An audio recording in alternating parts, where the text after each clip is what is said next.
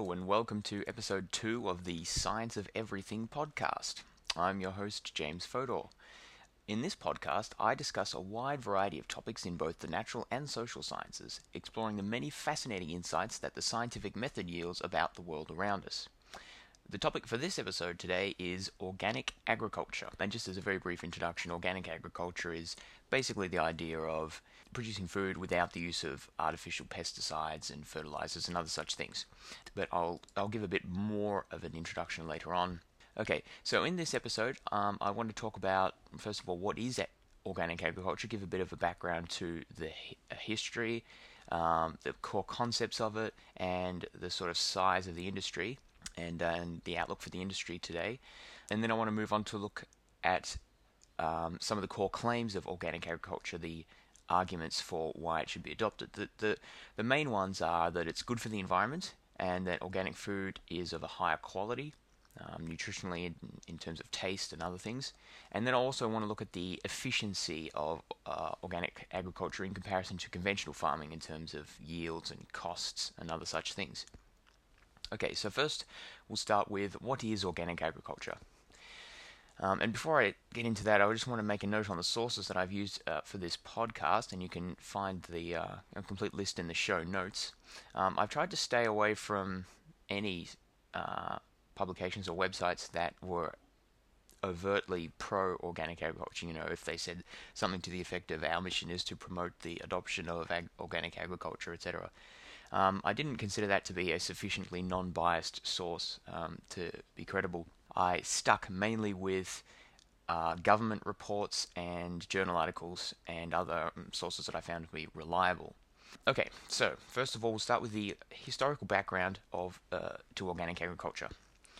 Now, the term organic farming was first used by the UK agriculturalist Lord Northbourne in his 1940 book Look to the Land. And another important work of the organic movement was called An Agricultural Testament, which was written by Sir Albert Howard, who was an agricultural advisor in British India. And he published his book around the same time as well, the early 1940s. Both of these works made fairly similar arguments about the need to treat the farm as an organism, in a sense, and utilizing the interdependencies found in natural ecosystems as a guide for how to construct a farm. Now, interestingly, the main focus of the organic movement today is about artificial pesticides and fertilizers being bad for human health and also having a negative impact because of runoff into rivers and other things like that. But at the time, Northbourne and Albert Howard were mainly concerned about artificial pesticides and fertilizers because they considered their use to be unsustainable in the sense that it was sort of adding something external to the farm rather than building a self-sufficient, self-contained system like natural ecosystems did. So, yeah, the concern of the sort of founders of this movement was somewhat different to the concern of those many agricultural proponents today, which is I think somewhat interesting. Later books built upon these pioneering works and included such things as Silent Spring by Rachel Carson, that was published in 1962, which was about the effects of DDT and other toxins on birds and wildlife, and The One Straw Revolution by someone whose name I can't pronounce, Fukauku or something like that, in 1975. These ideas about the problems of artificial pesticides and the need for a holistic, naturalistic approach to agriculture all sort of got tacked on to the environmentalist movement, which grew up over the course of the 1970s and 1980s, and got mixed up with that, and it all came into the mainstream around the 1990s, which is when we see the takeoff of the organic food as a significant industry, and since then it's been growing very rapidly. Okay, now I just want to make a brief note on the anti-scientific attitudes of the original pioneers of the organic movement, particularly Northbourne and Albert Howard. I had a brief look at parts of their original writings and was quite disturbed at their attitudes towards science. I'll just read you a few brief quotes and you can sort of make up your own mind. Northbourne said, and this is a quote from his book, and you can see the full reference on the show notes. Quote, "Food of better quality is food which has vitality, individuality, freshness." And then later on in his book, he admits that vitality is not a very is a very unscientific term, end quote. Another one, quote, we have to live our lives in practice and can very rarely wait for scientific verification of our hypotheses. If we did, we should all soon be dead, for complete scientific verification is hardly ever possible. It is a regrettable fact that a demand for scientific proof is a weapon often used to delay the development of an idea, end quote. And Albert Howard also speaks very favorably of the agricultural methods used in 1940s, which is the time he wrote, India and China. Even though such methods were responsible for the fact that hundreds of millions of people in those countries were living in dire poverty at the time, and in fact still are. I find that rather disturbing, that he was sort of advocating these agricultural methods, even though they quite obviously were not producing, or were not responsible for the prosperity of the modern world and industrial technology and so on. But anyway, that's just a bit of a side note. That you can see that the basic point I wanted to make it with that is that the original proponents of organic agriculture did not base their conclusions on really good science. I mean, they did have some scientific background, and they made some arguments related to that, but it was primarily an ideological thing about, they just felt that a sort of self-contained farming system based on more traditional methods was better for various reasons. And I just wanted to make that point. It's important to understand the background behind the agriculture, the organic movement. Okay, now the basic concepts of organic agriculture. This is a quote from an article. Quote, a fundamental principle in organic farming is to minimize its environmental impact as much as possible while sustaining the farming system, end quote. According to the National Organic Standards Board, organic agriculture is, quote, an ecological production management system that promotes and enhances biodiversity, biological cycles, and biological soil activity. It is based on minimal use of off-farm inputs and on management practices that restore, maintain, and enhance ecological harmony, end quote. So that sounds like a whole bunch of technobabble, but basically the idea is making the organic farm as self-sufficient as reasonably possible, that instead of basing the fertility of the soil on use of fertilizers, artificial fertilizers, this is achieved through other methods, which I'll talk about a bit more later, but particularly application of manure. Another important idea is the maintenance of soil fertility and the quality of the soil, keeping earthworms and other things in the soil, making sure it's of a high quality, rather than just providing the nutrients needed for the plants. There's a focus on the quality of the soil in and of itself, and just generally trying to minimize the environmental impact of the farm. And recently, organic agriculture has been steadily acquiring sort of new territory and concerns, including the whole movement of buy local, local agriculture, the idea of carbon footprint, animal rights, fair labor laws, etc. But still, the fundamental core of organic agriculture has been, and still is, opposition to artificial fertilizers, herbicides, and pesticides. That's the core element, and then there are these sort of other things that are tacked on. Opposition to genetic engineering is also another thing that generally goes along with organic agriculture, but I'm not going to talk about that in this podcast because genetically modified food is I think deserving of a separate podcast all to itself. Okay, so what methods of production do organic farms use? If they don't use too many pesticides, or herbicides or artificial fertilizers, how do they keep their farm working? Well, weeds are indeed one of the biggest problems in organic agriculture, but there are a wide variety of methods that they use to deal with these. And these include mechanical cultivation, just weeding by hand or through machinery, crop rotation, which is moving crops around from season to season so that they're not always growing in the same place, cover crops, water management, pre-germination of weeds, and buried drip irrigation, and a wide variety of other methods. From what I could tell, cover crops and mechanical cultivation and crop rotation are the three big ones that are used to keep weeds under control. I should say that cover crops are basically where you plant an additional crop sort of over or mixed amongst the main crop, and that it also helps to prevent erosion, but I'll talk about that a bit more later. But it, by sort of taking up space and some of the excess nutrients, it prevents weeds from coming in and competing with the main crop. Cover crops usually, though, are not edible in and of themselves, so they do sort of detract from the main sort of resources of the farm. You have to buy the seeds for them and plant them and so on. So that's why they're not used so much in conventional agriculture, because there are costs to doing so. US regulations require that organic foods be grown without synthetic pesticides, without growth hormones. You also can't use antibiotics or anything that's genetically engineered. Chemical fertilizers and sewage sludge are also banned. Now, animals, to be certified as organic meat, they must consume only 100% organic feed, and they cannot receive antibiotics or vaccinations, which I find particularly bizarre, but I'll talk a bit more about that later. Okay, and there are also, in the UK at least, and I should say that the standards for what can be certified as organic differ from country to country, but they're generally fairly similar. In the UK, there are a whole bunch of requirements as to that the animals must have, access to a certain amount of free space and a certain amount of certain size areas to live in and so on. And I've got those in more detail in the show notes, but I just wanted to make the point that there are an extensive number of requirements to be certified organic, both in the inputs you use, in the methods you use, and how the animals are treated, etc. Okay, so a bit on the size of the industry. As of 2003, about 2% of food sales in the US and Europe were of organic foods. But the size of the industry is growing very rapidly, about 15 to 20% per year. That's much more rapidly than the food industry as a whole. So organic foods are becoming increasingly popular in the West.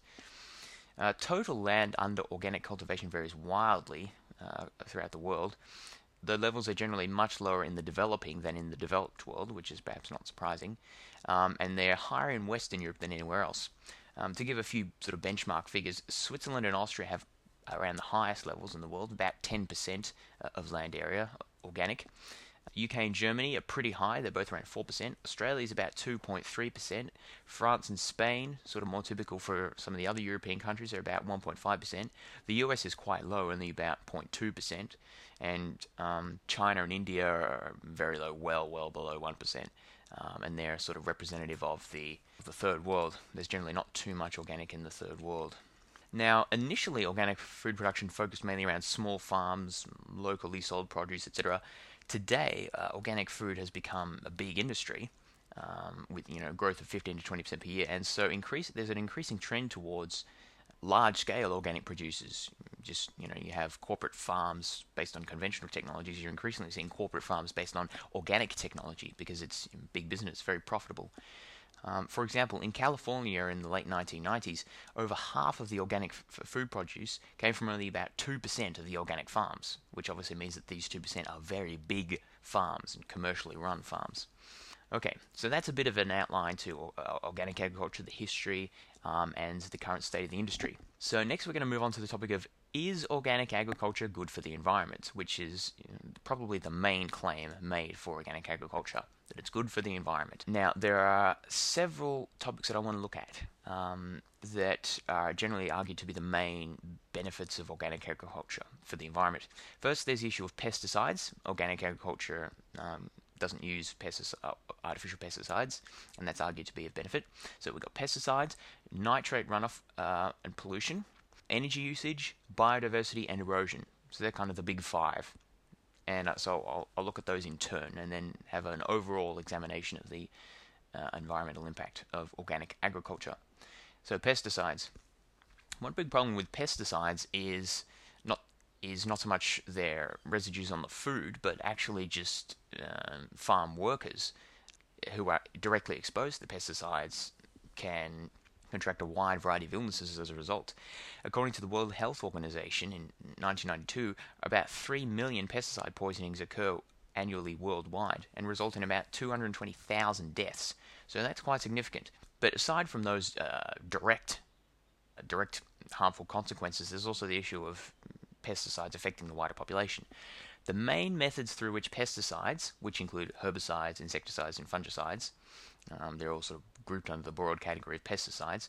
The main ways they end up in the environment are through aerial drift, so you spread fertilizer through by dropping it from planes or whatever, and it's blown away by the wind. Evaporation, surface runoff, and leaching into groundwater. So surface runoff is, you drop it on the surface and it runs off as a result of, dissolving in rainwater and runs off on the surface. Leaching into groundwater is pretty much the same thing, except that it dissolves into the water once it's already underground and then flows underground to the groundwater.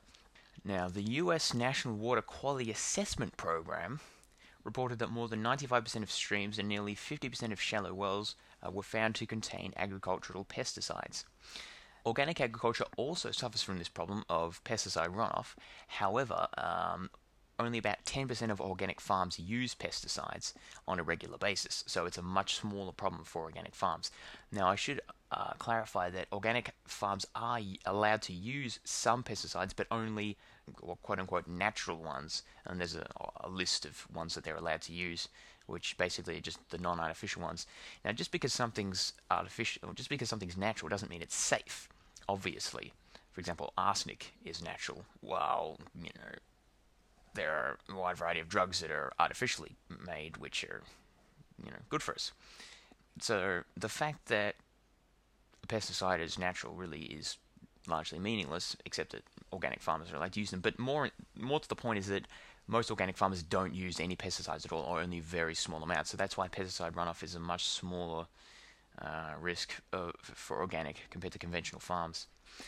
In one study, of the four herbicides applied to a conventional plot of land, one of the herbicides had no current EPA maximum contaminant level set. Two were not detected at all in the water, and one was detected in the surrounding water, mostly below the maximum contaminant level of the EPA, but sometimes peaking above the maximum contaminant level. And so that begs the question, what is a maximum contaminant level? Well, the important thing to realize is that just because pesticides are found in most streams and wells, as I mentioned before, that doesn't necessarily mean that they're harmful. Because pretty much everything in any chemical or any substance is only harmful once a certain threshold is reached. And in fact, generally there's a dosage dependent response, so that the more of it you have, the more harmful it is. And in fact, for some things you have a little bit of it and it's beneficial, but then if you have too much, it becomes harmful. That really applies to pretty much anything you can think of, even water. That applies to. If you drink enough water, eventually you'll drown yourself. So there's really no such thing as a poison. One of the quotes that I read when I was researching for this podcast is that everything is a poison. It's just dependent on how much you have. So if you have too much of anything, it can kill you. Conversely, sufficiently small doses of pretty much anything can be harmless. So just because pesticides are found in water doesn't really necessarily mean that that's a bad thing, that's harmful, that we have to worry about that. It's all about how much it is. And so the EPA has set maximum contaminant levels for a whole bunch of different pesticides, so that determinations can be made about whether or not it's harmful. And generally, of the study I mentioned before, 95% of streams have pesticides in them. Most of those are below the EPA thresholds for health.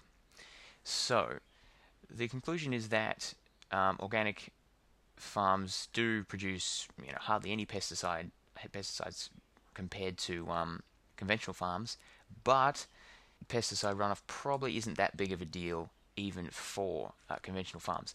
But I will talk a bit more about that later in the section about organic foods being of higher quality. So now I'll move on to nitrate pollution. Nitrate leaching refers to the phenomenon whereby nitrates in agricultural soils become dissolved in rainwater and are then carried down through the groundwater, collecting in nearby lakes and rivers. And this can have potentially negative impacts for human health, and can also lead to eutrophication. Eutrophication is the process whereby a buildup of organic nutrients in rivers, wetlands, and lakes leads to a population explosion of algae and other photosynthesizing organisms. Now, you might think this is a good thing. We're getting more photosynthesizing organisms. That seems to be helping the natural environment.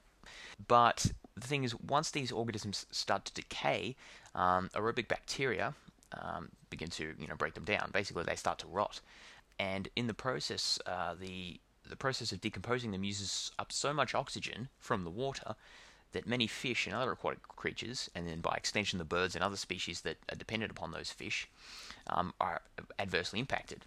So basically, if you increase the organic nutrient content of lakes and rivers, you get a population explosion of algae, and then those algae decay, and then in the process of decay, so much oxygen is taken out of the water that fish and other things die off in large numbers, and that's a big problem. I should say that nitrate is just a compound that's found in the soil that is a main sort of means by which nitrogen is stored in the soil. Nitrogen is a very important nutrient that plants need to grow, and it's one of the main things that's added to plants by artificial fertilizers is nitrogen, because it's often the limiting factor in plant growth. They need more nitrogen, and not enough of it is in the soil. So, that's why we add nitrogen. That's why we need fertilizers to add nutrients back into the soil that are not in there in sufficient quantities. Trouble is, as I said before, we add the fertilizers to the soil, but some of it gets dissolved in the groundwater, which is then carried into nearby lakes and rivers, and we get this problem of eutrophication. Now, organic agriculture does not totally eliminate this problem, but virtually all studies show significantly lower levels of leachable nitrates in organic compared to conventional soils, often several fold. So organic is much better than conventional in this respect.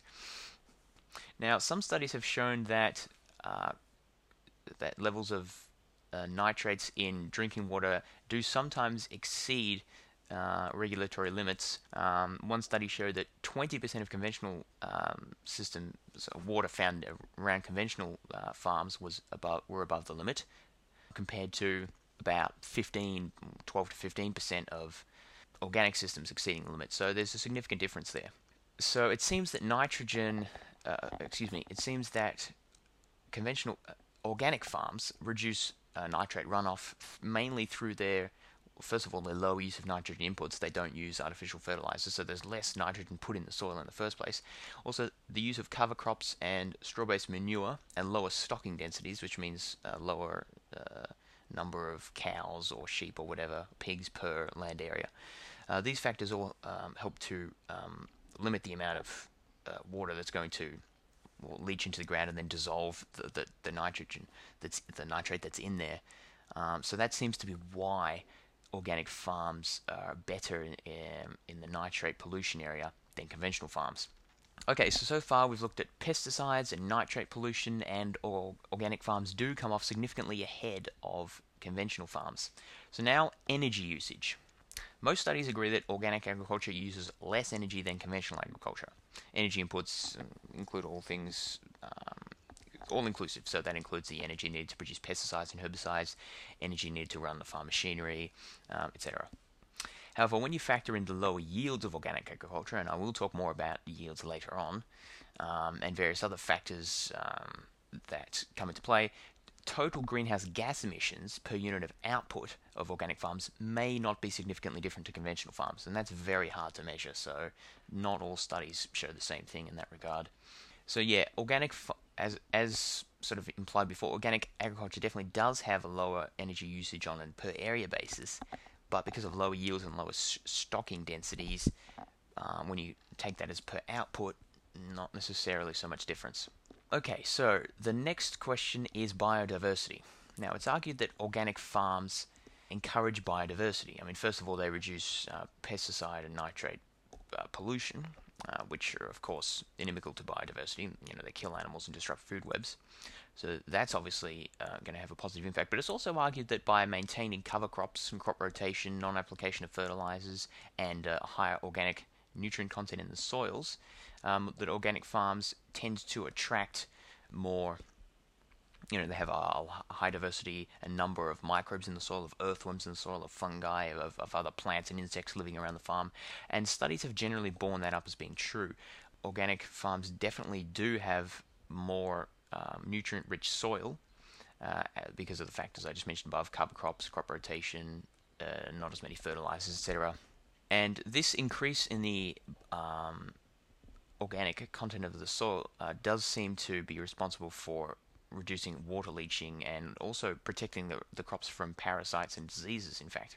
Which kind of makes sense in one degree. First of all, if the soil is healthier, the plants are going to have more of a reserve of nutrients to fight off parasites and diseases that might come that might impact them.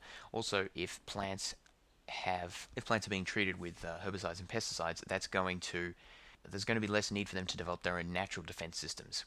And so when something comes up that the pesticides and herbicides don't help against, then the plant's going to be more vulnerable. So yeah, it does seem that organic farms are more conducive to biodiversity, both on the farm itself and in the wider ecosystem. Okay, and last of all, I want to talk about erosion. Erosion's probably the biggest environmental problem facing agriculture at the moment from the research that I've done.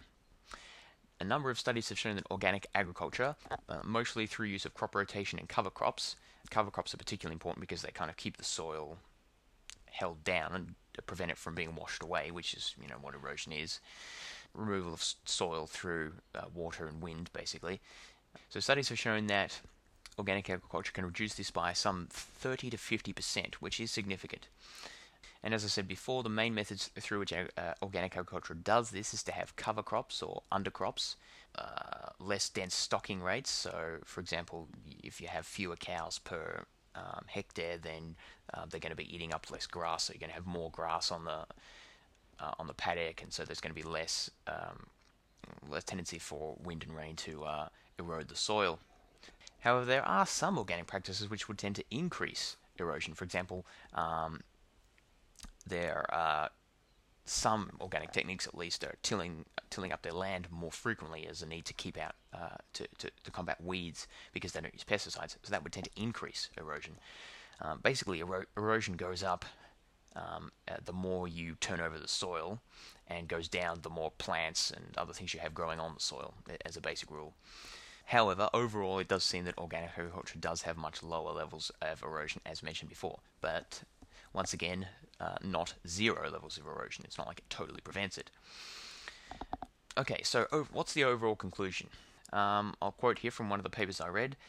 Quote, a review of over 300 published papers found that out of 18 environmental impact indicator areas, organic farming systems perform significantly better in 12 and worse in none. End quote. Another quote, a study carried out went further and calculated that the total external cost to the environment and to human health of organic agriculture was much lower than for conventional agriculture. End quote. So it does seem that the claims made by the organic movement about having environmental benefits are valid. The fact that they don't use pesticides does result in much lower levels of contamination in the environment. Although those environmental contamination levels that do occur are not necessarily as bad as they make out, and I will talk more about that later. Nitrate pollution, eutrophication, and other related issues are definitely much lower for our organic agriculture, basically because they don't use artificial fertilizers. Energy usage of organic agriculture is probably lower, although the impact on the CO2 and carbon dioxide emissions, CO2 and greenhouse gas emissions, is a bit more ambiguous. Biodiversity is definitely raised or maintained better by organic systems, and erosion, largely owing to the use of cover crops and manure, which also helps to keep the soil down, is definitely much lower in organic systems. So overall, a big tick for organic agriculture in terms of environmental impact. Now, it seems that I did quite a bit of research for this podcast, and we've already come to about the end of the time. So I'm going to split this up into two. Next podcast, I'll come back and talk about the remaining two questions. Is organic food of higher quality, and is conventional farming, how do they compare in terms of efficiency? And then I'll offer my concluding thoughts on the topic. So hopefully you learned something from this podcast. If you enjoyed this podcast, please help to spread the word by posting a positive review on iTunes, or by sharing the podcast with a friend or someone else you know. If you have any questions, comments, or suggestions, please feel free to contact me at my email address, fods12, that's FODS12, at gmail.com. You can also find the show notes for this podcast and leave comments at fods12.podbean.com. Thank you for listening, and I'll talk to you next week.